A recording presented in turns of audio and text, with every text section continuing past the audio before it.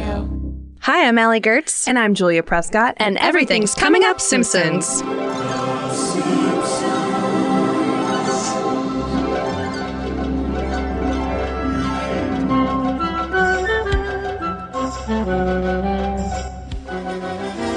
This episode is brought to you by the Seoul Mass Transit System. We're also brought to you by other TV shows like Barney the Dinosaur and Bumblebee Man. We didn't have a lot of sponsors this time. We're kind of just sponsored by TV in general. Hell yeah. Hell yeah. We're, of course, here to talk about the episode Rosebud. This is the 4th episode of the 5th season. It was written by John Swartzwelder. Hell yeah. Can I get a what? Can I get a what? Directed by Wes Archer. Showrunner was David Merkin, and it originally aired October 21st, 1993. Heard of it? Heard of it. Some of you have. Some of you weren't even born, which is a frightening thought. I'm very excited to talk about this episode, and I just want to dive right in, introduce our guest for today. You may know him as a writer of many things, including At Midnight, Wet Hot American Summer, Season 2, Search Party, Season 2. You need a guy to work on Season 2 of your show. You call this dude. He's a dead ringer for every Season 2 show on the air. He also wanted me to say that he's very proud that he created the Etsy Pitchmen segment for At Midnight. So all you Etsy Pitchmen heads Yeah. can, bow to your in. God. now you know who I am. Pull over on the freeway and really savor this moment. Please welcome Craig Rowan. Thank you. Thank you. Thanks for being on the show. Yeah, thanks, guys. Thanks for having me. Would you say that you're a fan of The Simpsons? I would very much say that The Simpsons was a huge part of my childhood. Then I think this is going to work out just fine. Yeah. It's a good television show. I wanted to also note. So I was looking up your IMDb credits this morning, and I couldn't help but notice that it says on the internet, could be wrong, but it says that you were the head writer for Who Wants to Be a Millionaire. That's right. Yeah. Tell us more about that. Who Wants to Be a Millionaire was a TV show and still is. It was hosted by Regis Philbin. And it was, when I was the head writer, it was Meredith Vieira. Ooh. And, somehow I became the head writer of that show. Well, I was curious more because it seems like not a full departure from comedy writing. It's very strange. I mean, it's like, it was a great job. Very different from most of the stuff I've done since then and before then. Actually, though, it sort of was like the job I had before At Midnight. So actually, I think that played a role in me getting At Midnight because it was a game show thing. But yeah, writing the questions for Who Wants to Be a Millionaire. And you could stump me with a lot of history. I don't know. Yeah. I was there and it happened and I don't remember any of the questions. So you can't like try to cheat the game. Right. Well, I was just going to say, like, what's that writer's room like? Like, it's very individual. I don't think I'm allowed to say too much about it, but everybody has like, I've said too much. They're going to murder me the second I leave. Meredith No, Vieira. but you have to, you have like a question quota of how many questions you have to write. And very smart people writing for it, very clever people. And yeah. oh, okay. Yeah. Okay. Now we know. We stumped you a little bit just by having to go through the process that has become so hard just because we've done so many episodes already of what episode do you get to talk about when so many great hits have been picked, yet we end up picking one that shocks me that we didn't talk about sooner. This is a classic Simpsons episode. For so many people, like, you can't get enough of Monty Burns, and this, like, really scratches that itch. And this was one, like, there are just a few from my childhood that I remember better than others. I think maybe because there's a teddy bear and Barney in it. This one, like, really struck a chord for really childhood resonated. me. But, from start to finish, there are just so many laughs. And the nature of this podcast, since we kind of go through each beat, like, you just have to pause so much just so you could get half of the great jokes. So I know that you suggested a couple other episodes that were already picked, but is there anything special about your relationship to this episode? Well, first of all, it's such a challenge, obviously, to pick an episode because literally, there's so many. It's a good TV show. And I really did religiously watch the show when I was a kid and would watch reruns like every day, 2 episodes. I mean, I watched so much TV. This and like Seinfeld were, just like in my brain for, 10 years. And this one, I don't know what specifically. There's like so many cool things about it, which is like it ends on a weird sci-fi thing, which I always like. It's a big movie reference, which I also was like, when did this air? 93? 93, yeah. I was 9 years old, so I had never seen Citizen Kane. And I think what's cool about The Simpsons is even if you didn't know the references, you sort of understood it. And then also, since I was pretty much 5 to 17 when I was really into The Simpsons, only in the last 15 years have I like fully understood most of the references. And it's nice to go back and be like, oh yeah, I can appreciate this on multiple levels. Yeah, it makes it good for when you're watching it with the parents. There's like, oh, a joke you don't get. I like this show. Yeah. It's perfect. Yeah, no, that's been like the best part about rewatching it for the sake of this podcast, and then also just in my life rewatching it, of like the second wind opportunity of getting all of the jokes that went over my head when I first saw it as a kid. And I would also say, so off of, you were saying that you didn't see Citizen Kane before watching this episode, but you kind of got it. And I think that that's a really great testament to how The Simpsons uses pop culture references, and that they use them in a way that makes sense for the characters. They use them as a jumping off point for like an original story, but using an unoriginal sort of stylistic reference with Citizen Kane, so that it's like, doing it the right way instead of referencing culture is not creating culture. Yeah. Right. And so we actually start with an probably equally well-known movie as Citizen Kane, Wizard of Oz reference. We get those guards outside of Burns' apartment doing the oh-ee-oh. And I laughed so hard because Smithers just, shushes them and oh-ee-oh. I remember really loving that. Why is that so funny? Because it's silly. It's silly. And also just like, it's such a good song, like refrain. I don't know it's catchy. It's a hook. It's just it's a good hook, and like Kanye used it, and like it's awesome. I do want to know: have any songs used that before? Because I feel like we could have. I think yes. I confidently can say, but I have no idea, and I don't know for sure. We're gonna 100%. Absolutely not, but 100%. Yeah, that we gotta go digging or writing.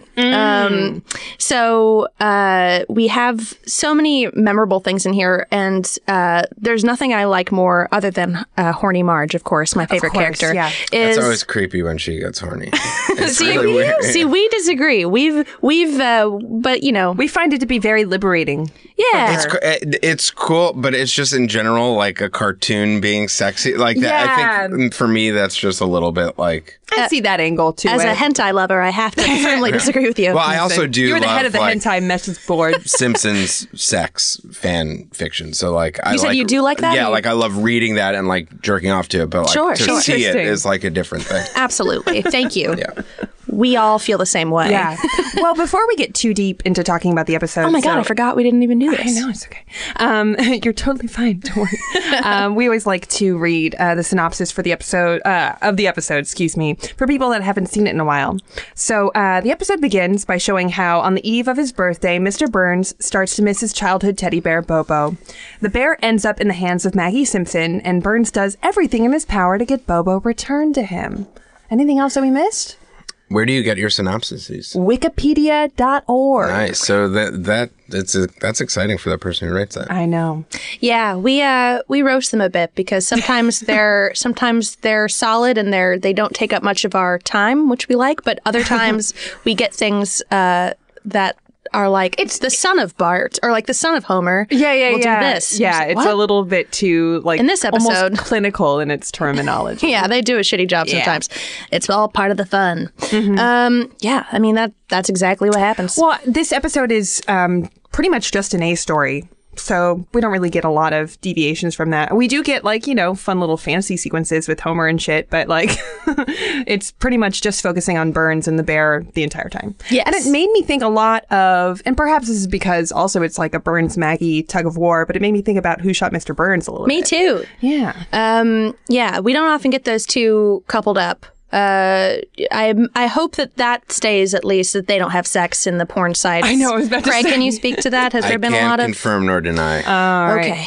You know? You're a moderator on it. I get it. I don't want to get too deep. So I was saying earlier, I love Horny Marge, but I also love child Monty Burns. Yeah. Like, those are characters. I like the subsets of characters that we see time and time again. He's just so cute. And he's called Happy, which we learn. Yeah. With his golden curls. Oh, what a sweetheart. No curls in this one, although I love the curls. Right. Sorry. With the big lolly in a previous flashback. It makes you think about just like, how do people become evil? And it's usually something just like being offered a shit ton of money from, an anonymous man. Well, it's also interesting from a writer's perspective. When you're writing, you have to... No, but like they get out so much information in such a short amount of time. Like calling him Happy is just so funny. Like that is like he was happy. And then it's like you could choose between us or being rich, going with this anonymous rich guy. Like it's like 3 sentences. Each sentence is funny, and then him putting on sunglasses and saying "Let's roll" it's comedically funny. It is, and then we of course get the dad running after him with the bear, just saying like, "Stop! You're leaving your bear," which is a symbol of like your innocence and youth. Yeah, I love it. Which, by the way, so for those, I mean, we're mostly all adults, not in this room, listeners. There's I'm saying. A toddler running around here. Yeah, it's all right. That's mine. Most of us have probably seen Citizen Kane by now, but if you haven't, spoilers ahead. When I saw Citizen Kane for the first time, I dozed off at the last 10 minutes, and I didn't realize that I had. I just remembered it being like, I don't get it. And then I was texting someone about it. She's like, well, the sled. I was like, sled? Like, what? Like, I just totally missed the end where we realized that the whole thing had been about a sled. And I was just like, oh, that's much better. So, to kind of see like the teddy bear is the sled. To me, it was like, I get it. Sleddy bear. Some could. That's that good comedy writer spin. That at midnight take. Yeah. So we, of course, find out that this is something that he's missing. Burns wakes up and is saying Bobo, and we just get this great moment of, no, I was saying Lobo, the sheriff. Oh, that show shouldn't have been canceled. And then we cut over to Homer also crying about Lobo. And I think that's another thing of like, even now, I don't even really know what Sheriff Lobo is, but I can assume it was a easily forgettable show. Yeah. And that's even hilarious. It's just really funny. It's just like this specific of Sheriff Lobo. I don't know what it is, and I like it. I feel like they do that a lot on The Simpsons with their pop culture jokes and in referencing something that is, widely forgotten, but they insist that it's like everyone's favorite character from everyone's favorite show, and that is in itself the joke. Yeah, they like it, and that resonates. And we get a lot, I've talked about it before, but they do that a lot in Archer, where like they'll make very specific references, and then it will kind of lead their audiences to kind of look it up.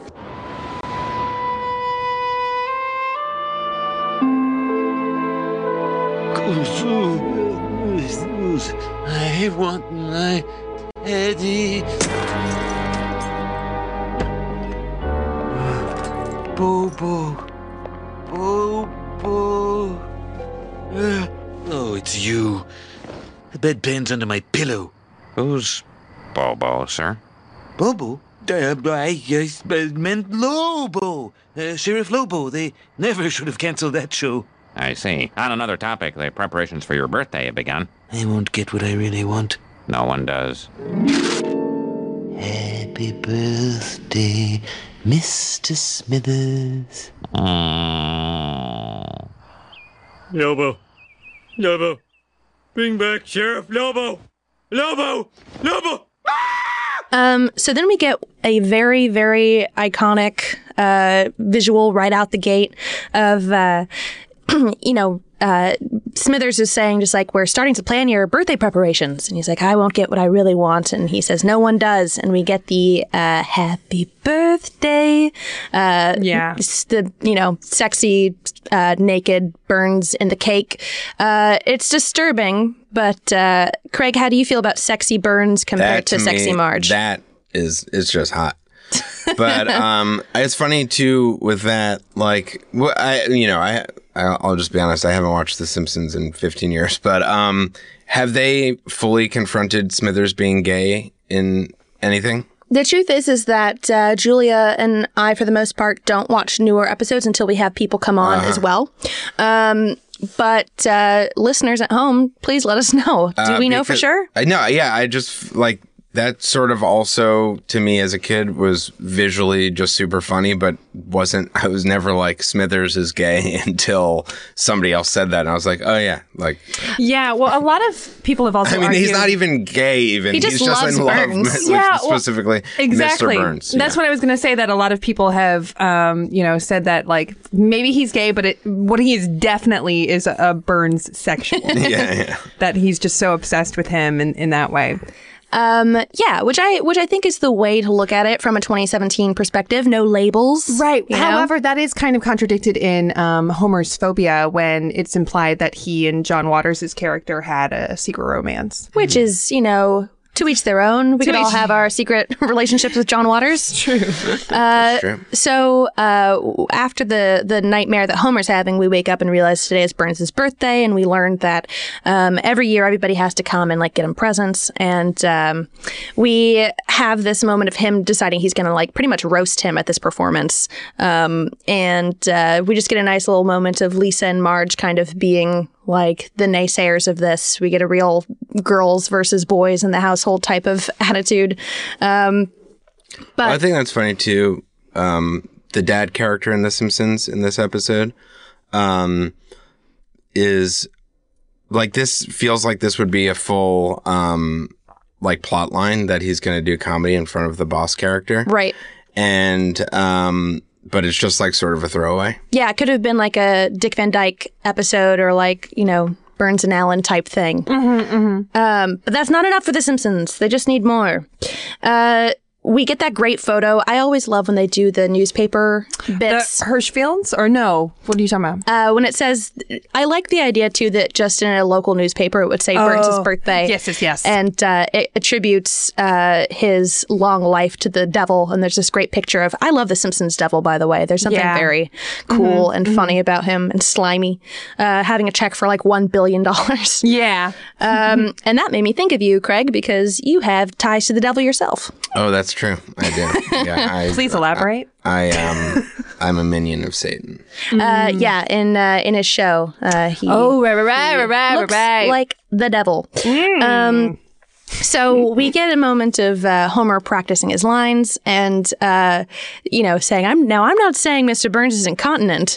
Do you know what that means? And actually, I didn't. I had to look it up. Oh, yeah. Lisa's the one that says, do you even know what that means? I kind of like her commentary on his stand-up routine the entire time. That she's just like, Dad, you're just not. And I like that Homer is now in like roast master mode. And he went full Bob Hope. Yeah, he's wearing the jacket and the golf club. Oh, they like to shit on Bob Hope a lot. Speaking of like old timey comedians, we totally skipped over when Burns runs away. The parents are just like, oh well, at least we have his brother George. Yeah, and I didn't know who George Burns was when I watched it. Obviously, I just thought it was hilariously weird-looking old man kid. I know. It'll be funny when I'm older. I know. What is he just like? Blah, blah, blah, my old Kentucky home. It'll be funny when I'm older. Yeah, it's great. But we get Marge saying like, "Hey, it's time to go," and "Okay, stupid," which I've gotten in that mode too. Where like once I feel like I'm on a roll, like it's hard to stop, and everyone hates it. So we also get him just continuing to, you're right, like it really could have been a whole episode because we do get a little instance of like, he goes over to Flanders, he's just like, you smell like manure. He's like, oh, thanks for the nose news, neighbor. I'll have to cancel my dinner. I love the phrasing of that, nose news. Yeah, nose news is something that... I love alliterations. A writer would call that alliteration. You just said it, and alliteration is always great. So we get the shot of... everyone kind of sadly walking into Burns' birthday, like, you know, they're being forced to do it, and everyone's like hunched over and sad. And we get Bush kicked out. Who's the person that he's taught? Who's the other? President Jimmy Carter. Jimmy Carter. One-term president. One-term president. Peanut farmer. Ah, is that true? Yeah. Yes, that was true. But I like that too. Them, I don't know, something funny about shitting on one-term presidents. Yeah. Well, they do that a lot. One of my favorite jokes that they have, I think from maybe season 4 or 3, I can't remember, but we are the mediocre presidents. Oh, yeah. I love that so much. What was I going to say? Oh, I think we kind of skipped over the reason why Burns had asked Homer to be the stand-up comedian at his birthday. And it was just because he was watching on the security footage that the other coworkers were laughing at him because he had hangers stuck in his clothes. And so Burns thought that this meant that he could make other people laugh. I like it. On a whim. That's good enough reason. What was his reason that, during the weed episode, it was also that, I don't know, he's hiring Homer to do stuff all the time for weird reasons. It's his thing. Yeah. So we get that little clip of like the not montage, but a little slideshow of like younger Burns, which is great. And of course, we see Bobo again. And the Ramones come on, and he says, these minstrels will soothe my mangled nerves. Yeah. And of course, it's, you know, the Ramones. And they say, I forget what they say, but they berate him. Yeah. Well, he says, I just want to say before we start, this gig sucks. Up yours, Springfield. And then I laughed so hard at Have the Rolling Stones Killed. Yeah. There are several fine young men who I'm sure are gonna go far. Ladies and gentlemen, the Ramones. Ah, these minstrels will soothe my jangled nerves. I'd just like to say this gig sucks. Hey, up yours, Springfield. 1, 2, 3, 4. Happy birthday to you. Happy birthday to you. Happy birthday, Burnsy. Happy birthday to you. Go to hell, you old bastard. Hey, I think they liked us. Have the Rolling Stones killed. Oh, sir, those aren't... Do as I say. Do as I say. And like also, I feel like they used to do this more. Again, I haven't seen the show in years, but like just throwaway like cameos. Yeah. Like where it was just like that was actually the Ramones. They actually sang Happy Birthday. I know. Which must have cost them a lot of money because that was copyrighted back then. But Fox could support it. yeah, Fox could do it. But yeah, I feel like later on the cameos became like, oh, this is like the arc of the episode. For and, sure. Yeah. Even with an episode that we just recently covered with a guest, Stephen Ray Morris, we did Weekend at Burnsy's, and there's a whole section, there's a scene with Fish, and it's a whole scene with them, and it kind of has its own like jokes that stem off of them being there, not just a throwaway. But I feel like there's a lot of truth to what you're saying, that like there needs to be a little bit more incentive for these celebrities to come in and devote their time. Or like, they had like Lady Gaga on, and it couldn't just be a throwaway. It had to be like, now Marge is gay. But do you think that that's something that they're kind of leaning on as a gimmick in the later seasons? You know, more of like a novelty? Allie is nodding. I wanted to continue without jumping in. Oh, no. I feel like it has to be a little bit of that and probably a little bit of like, well, we have this person, we got to really use them. Whereas in the back in the fucking day, man, where like shit was real, like where it was just like, this is a cool show. Like it's awesome to just be on it. Let's do it and get out. Like it was just exciting to do that. I don't know. Yeah. I don't know. They were punk back then. It was cool. Whoa. They were. I feel like there is a distinction, like, in that, like, it was cooler. Oh, the Simpsons were punk. Mm-hmm. I thought you were referencing the Ramones. Yeah, they're not dead like they are now. Music lover over here. God damn it. Jeez. So right before Homer goes up, we get an announcement from Smithers that's saying something along the lines of, like, a small lassie, like, oh, I wrote wrote it down. Yeah. A small puppy, not unlike Lassie, was just run over in the parking lot. And now for the comedy stylings of Homer Simpson. Are you ready to laugh? That poor dog. Yeah. Well, that led me to, I was curious, Craig, I'm not sure. Do you ever do stand-up comedy or perform? I do improv comedy. Yeah. And Allie does music. I do stand-up. What has been the worst way you've been brought to the stage? Well, actually, the worst thing ever was in high school. We had this day that was called like Jabberfest, and you would, people like you'd sort of, some teachers would let you skip class and people would perform music or sort of whatever they wanted, which was very cool. And, like all day long. And me and my friends were like one of the last class of the day. We're going to perform and we were going to sing a Tenacious D song, which we were very Which excited. one? I mean, there were only two that you would probably Wonder Boy or no, it was tribute. Fuck Her Gently, but we were going to do it Hug Her Gently as a we thought that was funny. And but it was like we were going to go on like right towards the end of the day, and the teacher who was hosting or like was coordinating it was like, okay, well, the class, like school ends in like 5 minutes, so I'm just going to let everyone know before you go on that like the bell's about to ring. And I was like, no, like don't, because like people are going to want to leave like immediately because school is over. And she's like, no, people will stay. So she went up right before us and was like, okay, everybody, bell's about to ring, so you guys can leave whenever. And then just like everybody filed out, and Come then on. we were just man. like, thanks. And and then afterwards we did it, and she was like, you know what, you were right. I was like, yeah, I was. Oh my God. Yeah, I was. I've had What's her name? We'll track her down. Yeah. Her name was Edna Krabappel. Yeah, Mrs. Edna Crandall. Krabappel. I've had so many situations where, like, I've been on a show where it's like, all right, and now we're going to take a quick break. Everyone go get a drink at the bar, and then we're going to continue the show after. And I'm like, no, the momentum is lost. Yeah. Yeah. Yeah, it's a little different when you're doing music because music at a comedy show often signifies that there's a break. So it's always a little implied that now is the time. That's only because you're playing classical gas. I am singing like, please leave the room. I don't get it. But it's a satire on what you're describing. Right. So this next scene is an example, or within this scene, when, you know, he comes and does what is pretty much a Bart Simpson move of pulling the pants down and like father, like son. Yeah. And also, this is around where you got to remember to put into context. This is around the time of Ace Ventura, maybe even before. He also talks with his butt. So this was about a year or two when talking with the butt was actually a very progressive thing in those days. You have to remember that. What did it symbolize? What did it mean to you? Like, to me, it was like sort of like farts and poopies and duty. And to me, that's duty. That's sort of informed my entire career.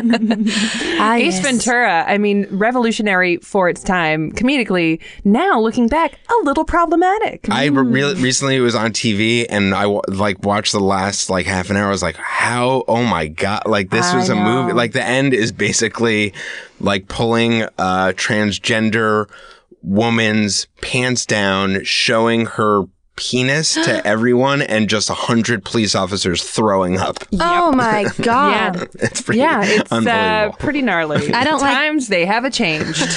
Yeah, I don't read like old things I wrote, and I don't watch movies that I liked as a kid. Two things to know about Allie Goertz. I want to think I'm great in the movies I like to great forever.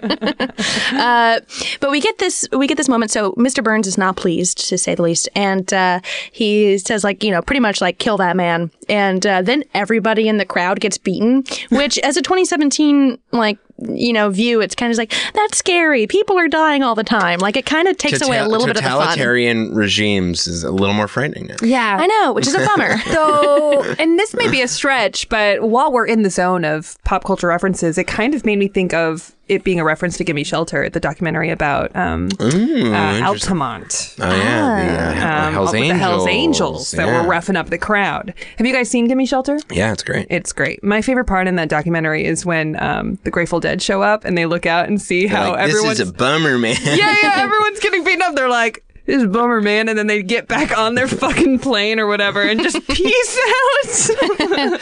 That and brothers and sisters. Mick Jagger, just saying that over and over. Anyway. You guys should watch it. You should watch it. So we get back to the Simpsons household, and Homer has learned his lesson, as it would seem. I'll never wiggle my bare butt again. And Lisa, like, I'd like to believe you this time. I really would. And, Bart saying, it's like, oh, will you really, son? He's like, or will you really, Dad? We are rest assured that it will happen again at Patty and Selma's birthday.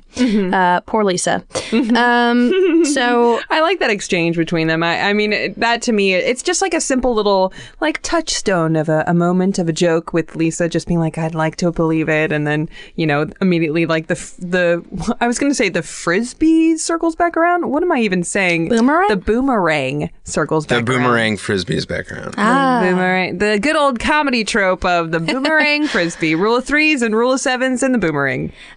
So I forget what makes Burns say that he's going to give Smithers the thrashing of his life. Can you remember how that comes up? It's a thing that happens all the time. Happens here. Didn't write down why it happened. Let's just know it happened and appreciate that it did. I wish I could assist you, but hey. We get these great moments of like what has happened to Bobo over the years, and my favorite was seeing that Hitler had Bobo for a while. Well, it's also funny that like Charles Lindbergh, like Hitler's at a Charles Lindbergh rally, which is great. And it's it's Hitler. It's Hitler. It's Hitler. We love Hitler. Yeah, comedically. That I think a couple beats later, it kind of leads into this like really epic expedition of these ice farmers that have finally tracked down Bobo. And he's trapped in a big block of ice. And we see that they eventually deliver it to the Quickie Mart. And I just love what the main guy says. And it's very like Deadliest Catch, the way that they're presenting it. But we lost 4 more men on this expedition. And then Apu says, if you can think of a better way to get ice, I'd like to hear it. I love that. And then they all like murmur. Like, I don't even. Yeah. It's such a funny, simple joke. It's so great. Well, yeah, I think it's also, that's the genius of The Simpsons is like they flesh out that joke for like a minute, showing the art. Like it's totally unnecessary, but it's great. It's great because it's funny. I don't know. That's my take on it, but whatever. Hot take. Comedy writer over here. Comedy writer. Thinks comedy is funny. There's so many great visual jokes in this episode. Blink if you miss it. But so now Bobo is being tracked down by Smithers. And Bart has just gotten it. And Barton has just gotten it. At he buys it for the ice because Homer's head hurts because he was beaten. Oh, that's right. Yeah. It all comes around. It all comes around. But I love, very briefly, you see that Smithers is slapping stickers of like missing bear, Bobo on the side of the milk carton. But he's slapping it over Milhouse's photo. So good. In the universe of Springfield, in this particular episode, Milhouse has gone missing. I love that they do that because Milhouse has gone missing and it's not the episode we're watching. Like that should very much be what we're focusing on, but it's more about the bear. Yeah.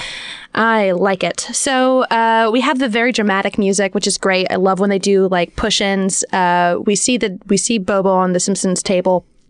We push in and it's 100% cotton. Yeah. And then they kind of search again for it and it's Bobo. Beautiful. And we get another, I remember it as being very popular, but maybe some forgot it, of Smithers being dressed up as the bear. Sort of mildly touching upon like their secret life as furries. Yeah, I was thinking while I was watching it now, not back then, but did the furry lifestyle exist at that point, or was I'm not sure? Because this, to me, in my head, I was like, oh, this probably predates that, but like it sort of touches upon something that was deep within some people. I mean, somebody was having. I'm sure sex. people were doing it. Well, I mean, it's shown in The Shining. That's so right. I feel like some level of it has been going on. Yeah. Maybe not the full like animal suit that you could buy at a store, but maybe stuff that you were making yourself. Here's something I know for sure. And kids at home, you can write this down, take it with you. People have been nasty since day one, motherfucker. People have been nasty since Jesus' age. People been nasty. People been nasty. That's my new catchphrase. Speaking of nasty, we have this shot of Homer watching the TV, Maggie with the nasty old bear in front of it. And different kind of nasty, though. They're It's not been the nasty nasty. I'm talking about. I'm talking about a real good nasty. So we have this Kent Brockman thing, just like it may be, the bear may be in front of you right now. Like you might be looking at it, blocking the TV. Held up by a loved one. Yeah, exactly. And it's just, he says mold and, put that moldy bear down. Moldy? Bear, I'm going to get something to eat. A very great Homer moment. I totally forgot about the robot bear that Professor Frank makes. Oh, yeah. Funny. Funny character, funny part of the episode Yes, of a funny TV show. called The Simpsons. I like it. So we get just, I really like very subtle ways to kind of just paint the picture of what the Simpsons home looks like when there's nothing really going on. We have Lisa meditating in the background. I noticed that too. It's really sweet. Yeah, I was like, I just thought that was, I was like, oh, because she was always, the vegetarian episode, all that stuff. I was like, but they really laid that groundwork pretty early on, and it felt a little bit before that was the trendy thing. Maybe it was, but I don't know. It felt, I don't know. She was just always there, man. I like it. She was there. And it makes sense that they would do it because it makes it so that the music that Homer hears when the bear is in a fish tank. They lay a lot of pipe to get it done. That's the joke, is that it's just like... Nothing could ever be easy in the Simpsons writers' room, which I'm sure is so infuriating, but I don't know. They've got a podcast about their work now, so I guess we know who won. Wait, yep. Multiple podcasts. I know. There's a new one every day. Do you ever check? I do. Shout out to all the other Simpsons podcasts. Hell yeah. Yep. Rate them on iTunes. Yeah. We get Homer. Homer falls down and he sees Bobo behind the fish. But first, we get a very solid gasp. We're just like, how long have we had these fish? Well, I want to talk briefly about the way that him falling down the staircase is animated in such a great bouncy way. Like, I really, really enjoyed rewatching it. And when he looks up, the bear is behind the fish tank, and it's just so majestic, and the music kind of swells in this moment. And it kind of also reminded me of Baz Luhrmann's Romeo and Juliet, which I'm not sure was intentional. But there's a great fish tank scene in that, if you're into it. This predated. I mean, this was around the time of the butt talk, and then this was predated the Romeo and Juliet fish tank scene. Maybe Baz was like hanging out in Australia like you do, and came across... He was in the bush, and he was in just the bush, and he was like, I got an idea for how Romeo and Juliet are going to meet. Claire Danes and Leo Dio. Ooh, Leo Dio. That makes him sound metal. I haven't heard that. Oh! Forgive me. Forgive me, my favorite way to... You're forgiven. It's my favorite way to pronounce Leonardo DiCaprio's name. I dig it. So I have little joys in the world. I have so few. One of mine is when The Simpsons implies that the music that everyone sings and things that they really have as touchstones for how to communicate things, and including joy, is through like fast food commercial jingles. And so there's this moment where Homer's just like, he's not going to get it back cheap. He's going to have to give me my own recording studio. And then sings the Big Mac song. Yeah. That was really weird, actually. It was. I didn't remember. I think it's cut from syndication. Yeah, it must be, because I've watched this. I mean, I haven't seen this episode in years, but I remembered almost every joke because I'd seen it like 15 times when I was a kid. I did not remember that at all. It stuck out. So it must have been because I think it was cut. Yeah. Very weird. It's a bizarre. I mean, they have so many. They do have so many asides. I was going to say, they have so many asides. They do and they don't. Like, the asides are usually, like, baked into whatever the scene is, and it feels, like, very natural. But this felt like almost a Family Guy-esque sort of aside. I think it must have been, obviously it's a reference to a Mickey D's commercial. Ooh, tell us more. Well, but McDonald's, if you watch The Founder... Ooh, and we're going to take a quick break while Craig explains. But there must have been, that commercial must have been... I mean, that commercial was around in the 80s. I don't know if that was like specifically referencing something right then, but it was weird. Yeah. I mean, maybe it's just weird because it wasn't in syndication. So I was just like, it wasn't in my brain. Let's actually take a quick break and then come right back.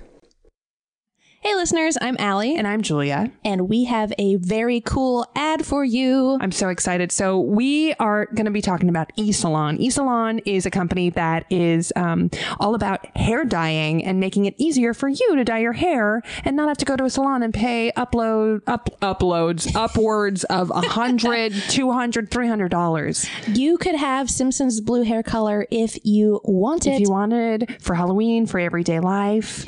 So basically, eSalon offers professional-grade, completely personalized hair color created just for you and delivered right to your door. That is so cool because I love dyeing my hair, but I always pick like the wrong color, and then it ends up with me just never dyeing it again. Right, but then with eSalon, if you do pick the wrong color, then you can just tell them, and they'll be like, "No worries, girl, we got you," or guy, and you can do another hair color and have it be delivered to your door. And also, they keep your hair history, so they know your pigments and they know everything. So it's just like you don't have to fill out the questionnaire every time. That's amazing. Mm-hmm. Yeah. So the way it works is the first time you do it, you fill out that questionnaire, upload a photo, and a personal colorist will formulate your individually blended color from over 15,000 pigments. I love it. That is insane. I don't even know where to start. I'm just like, what do you think, Daddy? No, that's weird. So also what I love is I feel like we're at a really great age for customer service, and eSalon is no exception. So if you have any questions, the hair color experts at eSalon are just a call or email away. So it couldn't be any easier. And also there's 100% satisfaction guarantee. If you're not totally happy with your color, eSalon will give you either a free reformulation or a refund. That didn't quite work, but it did kind of. It works because it's so helpful to you to have this product. I know. It makes me want to sing. So all you have to do is visit eSalon.com/Simpsons now. So new customers will receive 50% off their first order. That's just $10. $10 for your personalized hair color. Get 50% off your first box at eSalon.com/Simpsons now. That's eSalon.com/Simpsons. Yeah. Nice. Man, what a great break. I ate so many burgers. Before we dive back into the episode, did you actually watch The Founder? No. I want to talk to people that saw it. I want to see it. You're gonna have an interesting time trying to find someone. It's an interesting movie and is it's just like one of those bizarre kind of paint by numbers Oscar nominated movies, and a lot of great talent is in it, and they're really, really showing up to work and really doing a great job. But like, it is so hollow and flat, and I'm just so curious about the process because I'm not sure there was anyone in the production that was like, hell yeah, this. It just felt very like, and then this. I don't know. Sorry if you worked on The Founder. People, children listening at home. I forgive you. Okay. Oh no. It's my fault for not telling you sooner. Oh, that's right. You were very quiet. You kind of led me into that bear trap. Hey, there's a lot of bear talk in this episode. Whoa!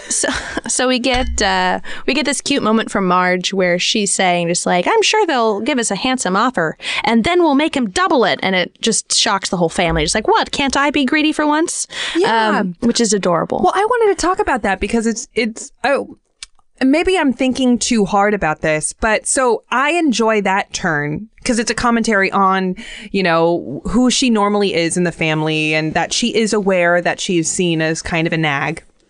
And so, you know, that feels correct. But then later, she's the one that kind of leads the decision to give the bear back without, you know, reaping a reward or whatever. So she becomes instrumental in that. I'm not sure if this joke steps on that turn. Yeah, I guess it kind of does. A little bit, maybe? Or perhaps I'm thinking too hard about it.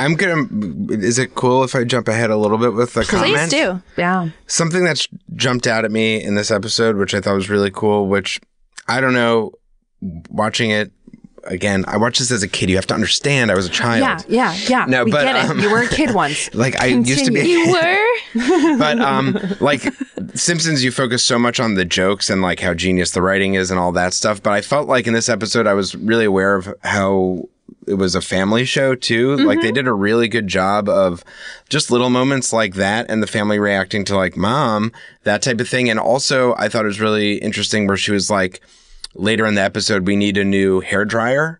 And it was just a small moment, and you're like, sort of remember that this is like a lower middle class family actually struggling, and it's very small, but they have these moments, and the ending where they're like, is this a happy ending? We don't know, which is very funny and smart. But also I was like, oh yeah, when you hear people talk about the show as like groundbreaking for being a family show that's like, 2.5 kids and all that stuff.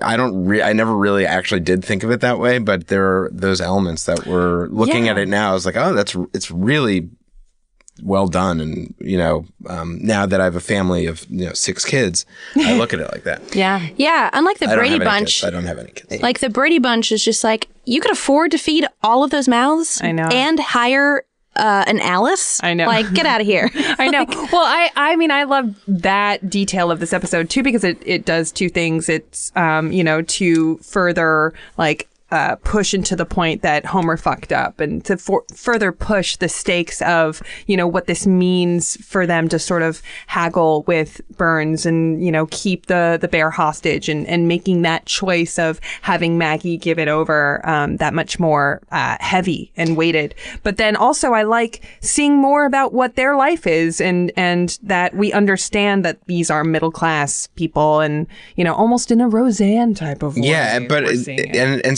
specifically with the hairdryer thing, which is such a thrill. Like, there's another episode where it's like, we're going to need to scrimp and save, so we're putting all of our like soap together to make a soap ball. And that's like a funny joke. But there isn't a joke. She's just like, the hairdryer's broken. Right. Yeah, like, I don't know, but I found that to be really interesting. Yeah, a very real thing too. Yeah. I'm not sure if you guys. And it's not like that expensive. Like, it's not a high price item per se. Right. To completely contrast that in terms of what money looks like in different households, we have Burns talking to Homer with the bear and saying just like, well, of course I can't give you very much because I'm a little strapped for cash. And then a crown falls in his head, all these jewels. He's like, as you could see, the building is falling apart. And I love anytime that Homer is saying stuff to himself in his head, and he's like, reject the first offer. Yeah. May I offer you a drink? And the payoff is so funny to me, where he's saying he's about to crack. We actually hear his spine kind of crack. And then he goes to the phone and he's just, if I call quick enough, maybe I could still get that drink. Yeah. Which is one of my favorite jokes in the whole episode. But yeah, I love Burns being shitty in that moment. It kind of reminded me, maybe this is just the times we are in right now, but like, the rich asshole of today is like a Silicon Valley asshole. So it just reminded me of so many people that have like a false sense of, I don't know, that they're not acknowledging wealth and trying to sort of use that as a manipulation tool. That's all. No, it's true. I got nothing else funny to say about that. We're not all jokes here. Sometimes it's just about telling the truth. Hey, you know what? Thank you so much. I think that we all do. It's so sweet that it's Homer who realizes, like, it's not, unfortunately, it would mean less if it was coming from Marge, because we expect it from Marge in the same way that, like, when Lisa gets good grades, it doesn't matter, but when Bart does fine, it's great. Right. It's all in the context of who that person is. Yeah, and also daddy-daughter stuff is always so great on The Simpsons. And I have to say, though, when I was watching this, and I don't have kids, but part of me, and, like, I usually am, like, kind of a sap and, like, really, like, the good thing. But part of me was like, it's a baby who's not going to remember this doll. Right. Like a baby. Like if she were like 3, there's no way. But she's like, she can't remember stuff. She's a dumb baby. She's a dumb, and the stupidest babies need the most attention. So part of me was thinking like, I'll just get an island. Yeah. Or get a bigger, better bear. Like the robot bear. I would have done that. I mean, again, you would have gotten the money? I would have gotten the money. Craig, would you have? I can't answer that, but I'll say that. It's part of the Who Wants to Be a Millionaire clause. I'll get murdered the second I leave. It's part of working for Who Wants to Be a Millionaire. There's certain things I just can't say about. But are you yourself a millionaire because they give all the writers? They give every writer millions of dollars to not say anything about Who Wants to Be a Millionaire. They have to give you all the prizes so that you can write from a place of knowing. Exactly. You need to know what the stakes are. So after Homer has said, like, the deal's off, the bear stays here, he's like, we'll get by. And then Grandpa immediately runs through. He's like, you gotta help me. I hit 3 people on the way here and I don't have insurance. Yeah. I love a good throwaway Abe Simpson line. And me too. And then we get the 64 slices of American cheese where he goes, which is fucking classic and great. I was watching the episode last night and enjoying everything, but that made me laugh out loud. There's something funny about just like a visual joke of someone eating that much, and he's fat and dumb. I know. What can I say? That's funny. That joke in particular, I think, really resonates with a lot of people. Definitely resonated with me and my sister when we first watched it as kids. I think that's like a very, not a kid-centric joke, but it definitely is like, shooting to them in a way, because it's just kind of silly, and also it kind of is like this weird escapist fantasy of just eating junk food forever. Eating junk food, but eating it one by one. Counting out loud. And even it doesn't even really part of the funny thing is that there Burns and Smithers are on the ceiling trying to be stealthy, and that's the issue.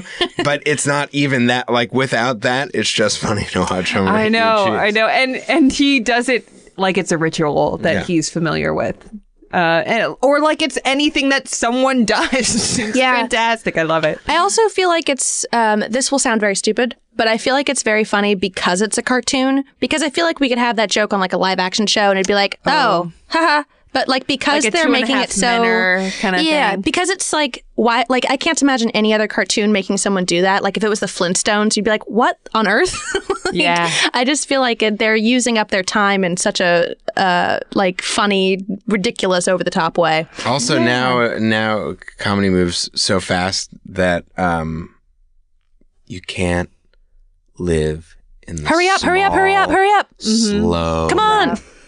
And then, oh my God. And this did. Boy. This is becoming ASMR for me. Yeah.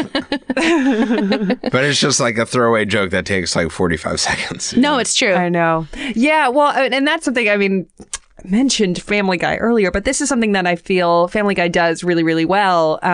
What they call taking their sweet ass time. Oh, yeah. And they just sort of stretch it out and make it its own thing, which is, I think, even funnier through animation, because, I feel like most people understand it's a harder process. You have to animate every frame, and to animate every frame for a stupid joke that lasts a full minute makes it even more remarkable. And two other things that go very slowly. Having Homer watch Barney, which I remember I loved as a kid, and my parents hated because it's like so annoying.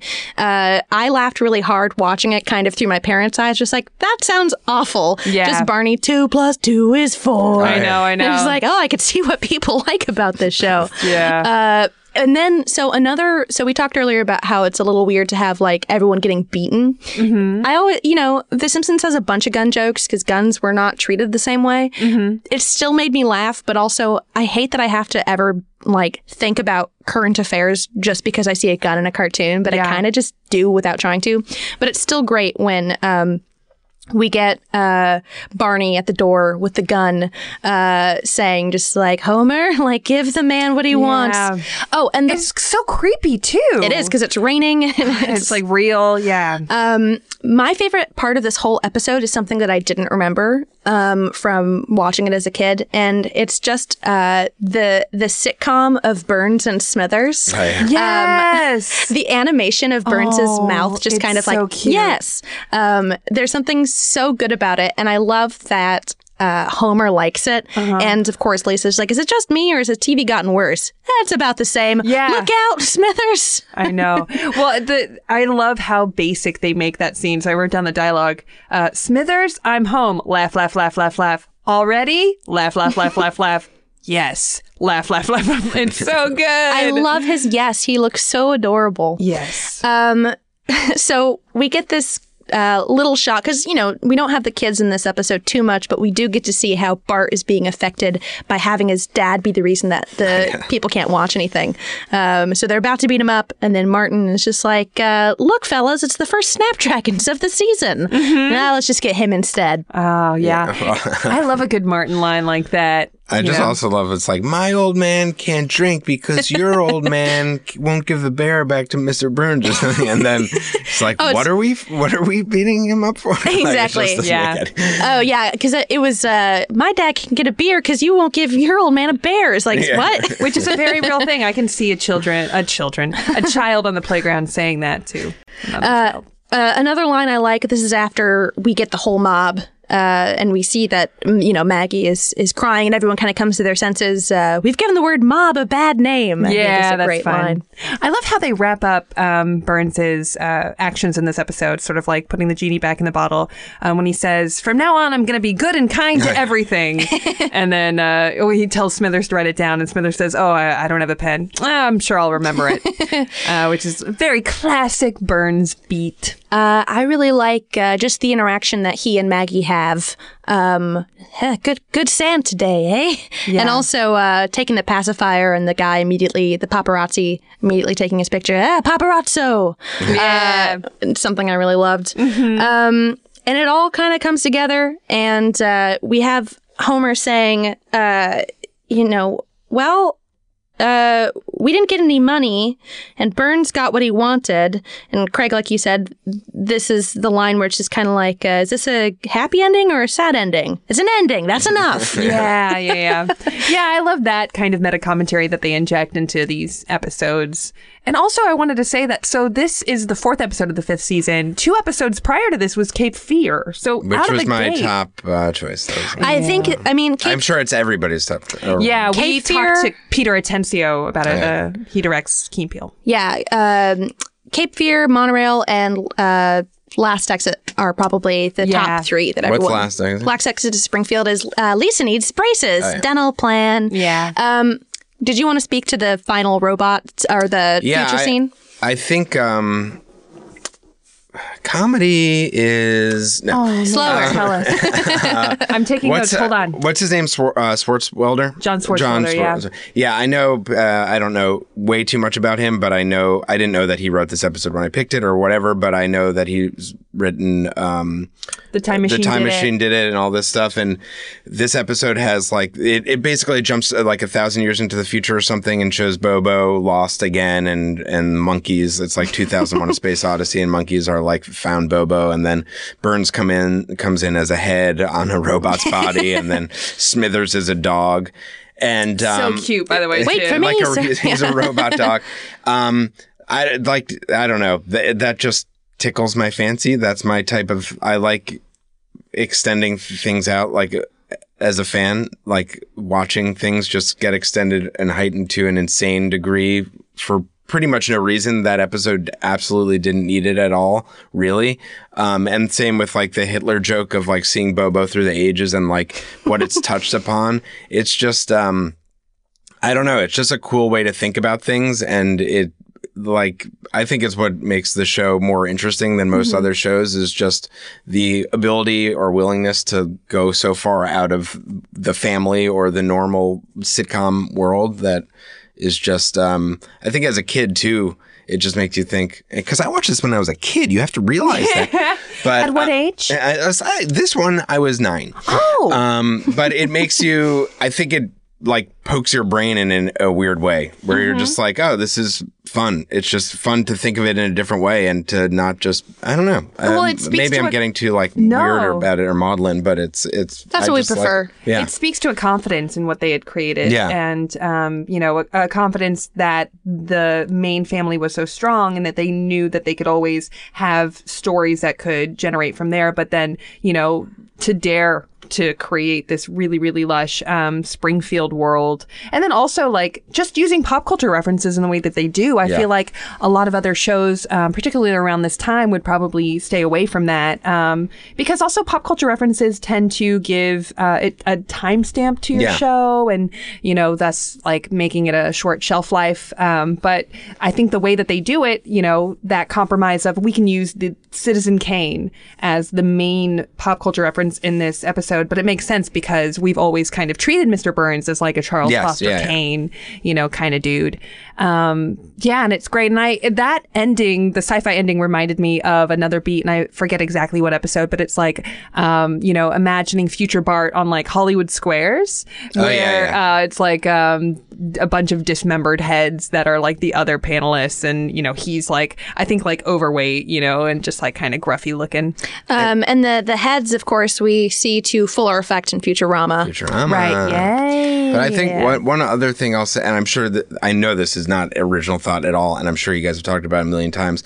But it's also like so exciting for when I watched this show when it came out. Like I remember watching it in kindergarten, the first episode. When you were a kid? Yeah, when I was a kid. I was about, 5 years old. But 5 to 9 in kindergarten. 5 to 9 in kindergarten. I was held back 4 years. Yeah. But you just wanted too much Simpsons. The oversaturation of like the I Carumba, the Dough, the Eat My Shorts was so big, and for them to like, I don't know, for a writer on that show to like find the fun stuff that's outside of that and be like, I don't know if they were bored of it. I can't speak to how they actually felt about it, but to create all these weird, like future, past, all this other stuff is just such a cool way to be like, fuck that noise. Like, let's have fun with this thing that we created. We can sort of do whatever we want. Yeah, I feel like they started the show. I mean, they were going through like really new territory at the time, because we talk a lot about this. This isn't like a novel thought, but there weren't a lot of other examples of primetime animated shows that were doing what they were doing. The only one being really at the time the Flintstones. But show sucks. Show's fucking. It's not funny. It's not edgy. But I feel like that was an early compromise of like they wanted to do their own show, and then maybe like how they kind of sold it and stayed afloat was through the Bartman stuff. Yeah, because that's sort of like how shows were kind of, sold and really solidified into the ether of pop culture stuff at the time. But I'm so glad that Fox stuck by them and allowed them to explore all these different angles of the world, because God, now here we are, guys, like 28, 29 seasons later, whatever, I lose track. But we know so much about this world now, and we knew already so much at seasons 4, seasons 5, all that stuff. And it's because, they just wanted to explore it and say, damn it all. And figure out their story. I forget which guest it was said this, but I want to ask you, Craig, if you think this is true. We had someone on the show, Julia, listeners help me if you remember, who said, if you want to know your writing style, look at your favorite episodes of The Simpsons and see what they have in common. So if this is one of them and Cape Fear is one of them, would you say that there are elements to your favorites that kind of work their way into your sensibilities for comedy writing? Yeah, I mean, I can't.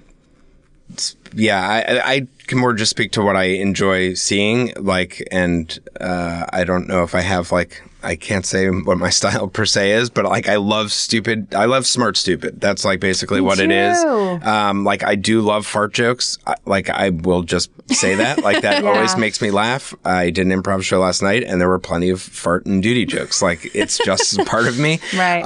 And I love breaking out I love weird sci-fi stuff. I love time travel stuff. I love that stuff. And I love also, like, messing with like the conventional thing, which I think also the Mr. Burns thing is like, it's dealing with like an archetype, him being the rich guy. I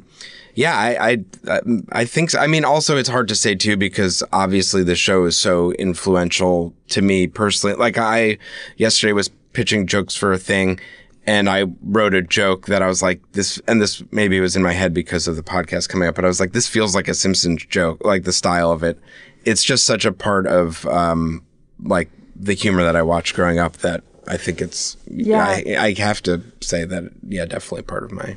Dumb smart is like such a perfect way to say it. And that's sort of how I feel like I've described my sensibilities as well. But I was also going to say that I feel Wet Hot American Summer is like great example of dumb smart as well, and you can kind of sense the influence of The Simpsons in that. Well, that's really funny you say that, because first of all, Wet Hot is similar, like just as big to me as Simpsons. Yeah, same. But Michael Showalter says he's never ever seen an episode of The Simpsons. Okay, but perhaps David Wayne did. Maybe. I don't know. Well, I was going to say that The Simpsons treats meta commentary in a very kind way, and I find that David Wayne's work, especially when Hot American Summer treats 100%. meta commentary in a very kind way, because you can tell that it comes from a place of love and it comes from a place of intelligence on what they are satirizing. Yeah, you have to be 100%. you have to be so smart to write a stupid joke. Yeah, absolutely. And I think it's true. Like Wet Hot, definitely you feel the love of camp, and The Simpsons, you feel the love of like movies and all this stuff. So yeah, I think they're sort of coming from the same world for sure. Yeah. And then very quickly, which character, family or not family, do you relate to the most? Oh, snap. I thought you were going to say Snatch. I was like, I'm not familiar with Snatch. The It's character like based their on the movie flesh. Snatch. I was going to say like Chevy Chase's Fletch movies. Like they made their own version. Let me think. That's a really good, tough question that I can't think of right now. Well, to help, Allie and I have talked about, we both relate to Lisa, obviously. Although I have a lot of Bart in me as well. Yeah, you have a lot of Bart in you. I need a lot of attention, and I'm a little bit of a troublemaker. Woo! Ooh, okay. Yeah. Yeah, I'll just go ahead and I'll say the hat that the fez that Abe Simpson wore. I thought you were gonna go the bumblebee, the giant cowboy hat with the camera in it. Oh my God, that's such a good hat. Undercut. No, I want to say I'm the guy, the really large guy in the very small car. Jonah Ray said that too. Yeah, and he is based on Ian Maxtone Graham. Oh, that's right. interesting. Yeah. Well, great. Thank you. I got so excited. Jonah said that too. I remember things and I get really, really excited. Hey, that's great. Thank you so much. The human experience is thrilling. I love being alive. Life is great. On that note, thank you so much for doing the show. Thank you for having me. Where can people find you on the internet and elsewhere if they should like? If they want to watch the show that I'm on, it's called Your Pretty Face is Going to Hell, and you can go to adultswim.com and it's on there. And then you can find me on Twitter at Craig Rowan. Same with Instagram, and check out television. Hell yeah. Check out And some TV. I don't know if you've heard. Watch either the actual television or the band television is also very good. Oh, yeah, Marquee Moon is- Marquee Moon is so good. Julia, where can people find you? Oh, thank you so much for asking. You can find me at Julia Pruska on all the things. Allie, where can people find you? Oh my God, thank you. You could find me at Allie Gertz and all the things. You could also find us at Simpsons Pod. And also, we have Patreon bonus episodes coming out. So stay tuned for that. If you guys aren't already supporting us on Patreon, please go to patreon.com/SimpsonsPod. You can get bonus episodes of just Allie and I talking about all sorts of things. Middle school, Harry Potter. But Simpsons things as well. But it's sort of a good companion to the podcast proper is the sentence I'm going with. And then also, if you guys want to buy some cool Simpsons t-shirts, go to our TeePublic store. I believe it's tpublic.com/SimpsonsPod or something, or just search for us. Do you know who's been supporting us on Patreon? No, but I want to. I'm hoping this is their God-given name, Dankmas. Hello. Hell yeah. Dankmas. Dank. Dank, get that dank. I think I've already said this gentleman's name, but fuck it, I'll say it again. Timothy Burleson. Timothy. Get that burl, Get son. that burl, son. And Riley K, which I think I've also mentioned previously. Double Fuck shout it. outs. Yeah. Cool. Thanks, guys. We will see you next week. All right. Bye. Bye. Thanks. Feral Audio.